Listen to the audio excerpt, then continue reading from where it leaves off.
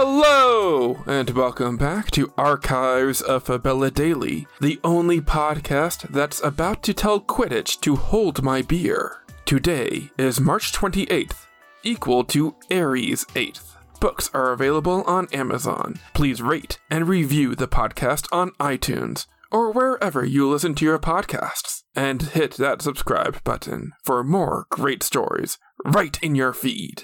March 28th, 1913 is remembered by history as the date the car factory at Cowley, Oxfordshire, where the BMW Mini Cooper automobile is now manufactured, turned out its first car. On Fabella, a troll created the most popular sport in the world. I'm Dylan Foley, and this is Archives of Fabella.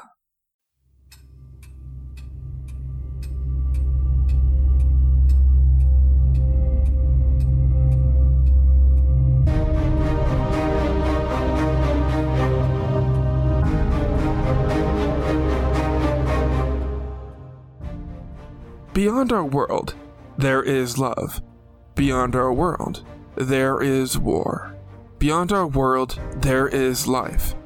Beyond our world, there is Fabella.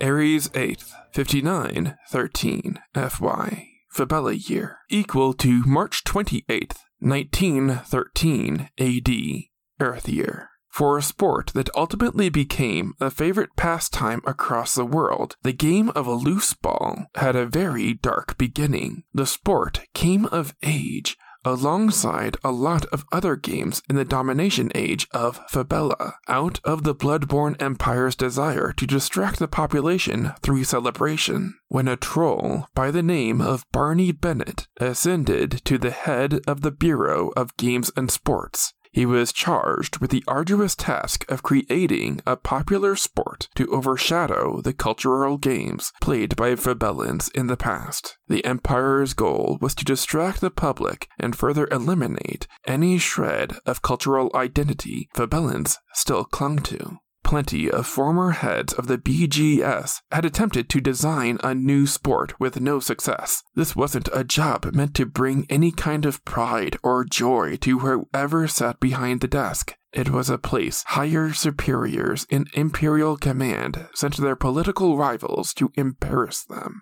Barney had made up a lot of enemies in his political career, but he wasn't going to let being sent to the island of misfit toys get him down. No, sir.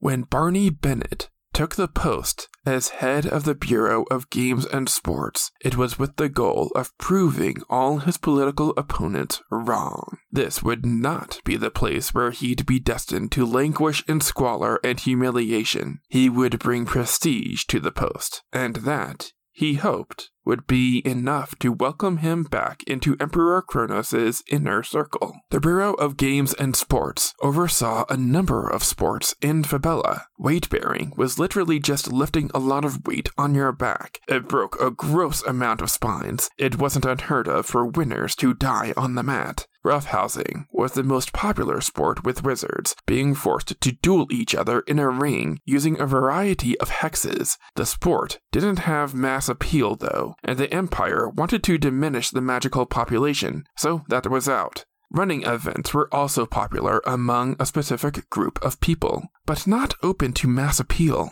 Volleyball had been around since the Dynasty Age, and so ingrained in the cultural identity of the Republic of Fantasia that the Empire sought to eliminate the sport entirely. Acrobatics were thrilling to watch, but seen by males as being too feminine. Barney Bennett tried and tried to think of a new sport, one that would be exciting, different, and garner mass audiences. He thought about his childhood, when he played a children's game with his brother, sort of like hot potato. They would toss a dragon's egg back and forth to each other. Whoever held the egg when the baby dragon hatched would be the loser. This concept had already been integrated into the sport of batback, featuring players using rackets to bat a dragon's egg over a net. But the more Barney thought about the game, he realized there might be something there. Over the next few months, Barney began jotting down his ideas for the sport of loose ball.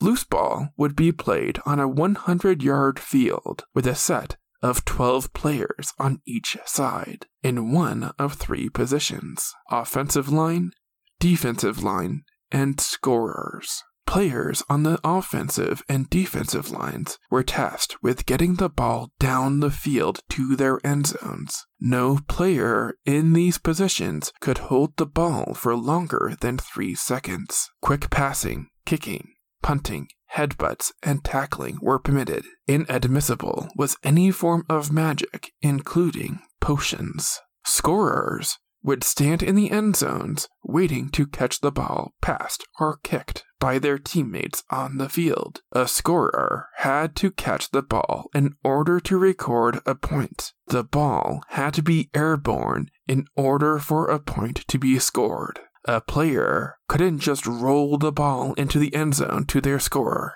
Teams could arrange their players in any combination they wished. There just had to be one person in each position. The game ended when time ran out. In the case of a tie, the game would go into sudden death overtime. Barney spent a great amount of time trying to imagine what would constitute as a foul or result in a pause of gameplay. Any tactics to delay the game certainly couldn't be allowed. Over-aggressive play was also a concern of his, even though the Empire would love it if players were allowed to beat up their rivals. Barney also decided to limit the defensive line to their half of the field. Offensive line people were allowed full use of the field. Barney also struggled with the name. Loose ball sounded amateurish and unimaginative.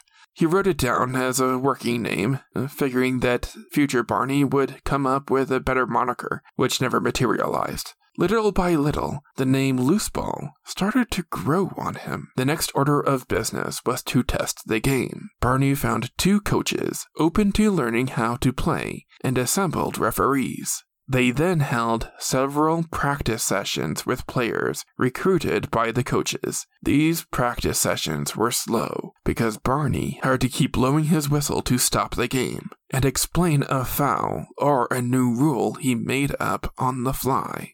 The first practice games were held without protective gear, but as players kept experiencing injuries to their elbows and knees, he realized pads were necessary. After a number of players suffered concussions from being kicked in the head, Barney had to delegate his bureau to designing lightweight helmets.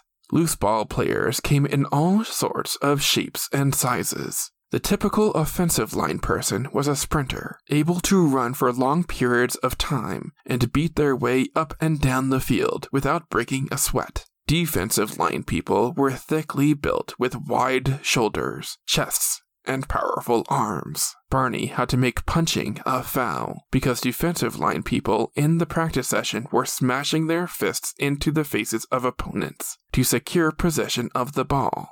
Scorers were short, fast, and had impeccable eyesight. A scorer had to be able to track the ball through the air to make a complete catch. After every point scored, an offensive line person from the rival team would perform a punt to their teammates from the opposite end zone. The game usually stopped because of a foul or timeout. Coaches had 5 2-minute timeouts they could use throughout the game. They could also sub players in and out during the game without calling a timeout, as long as they kept the same formation they started the game with. After coaches kept pulling and adding players to the offensive line or defensive line depending on where the ball was, Barney decided to split the game up into 2 halves. Teams had to stick with the same formation they began the half with. Team captains were usually the ones to throw the ball back into play after a foul, timeout, or if the ball went out of bounds.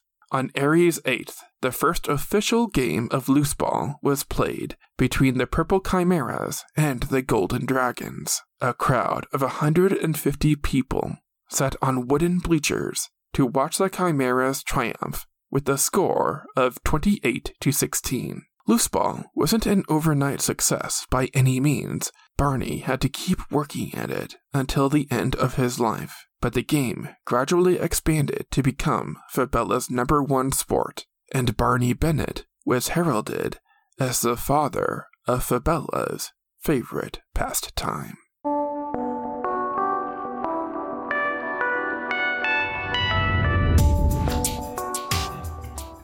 That's going to do it for us today. Tune in tomorrow for the story of a spellbook with a dark background. Subscribe now to get more new episodes right in your feed. Rate and review the podcast on iTunes or wherever you listen to your podcasts. Send your questions to archivesoffabella@gmail.com. Archives of Fabella is created, produced, and hosted by Dylan Foley, with music by Garrett Ferris and audio blocks. Books are available on Amazon in ebook and paperback. As always, look outside of what is possible and think about what might be.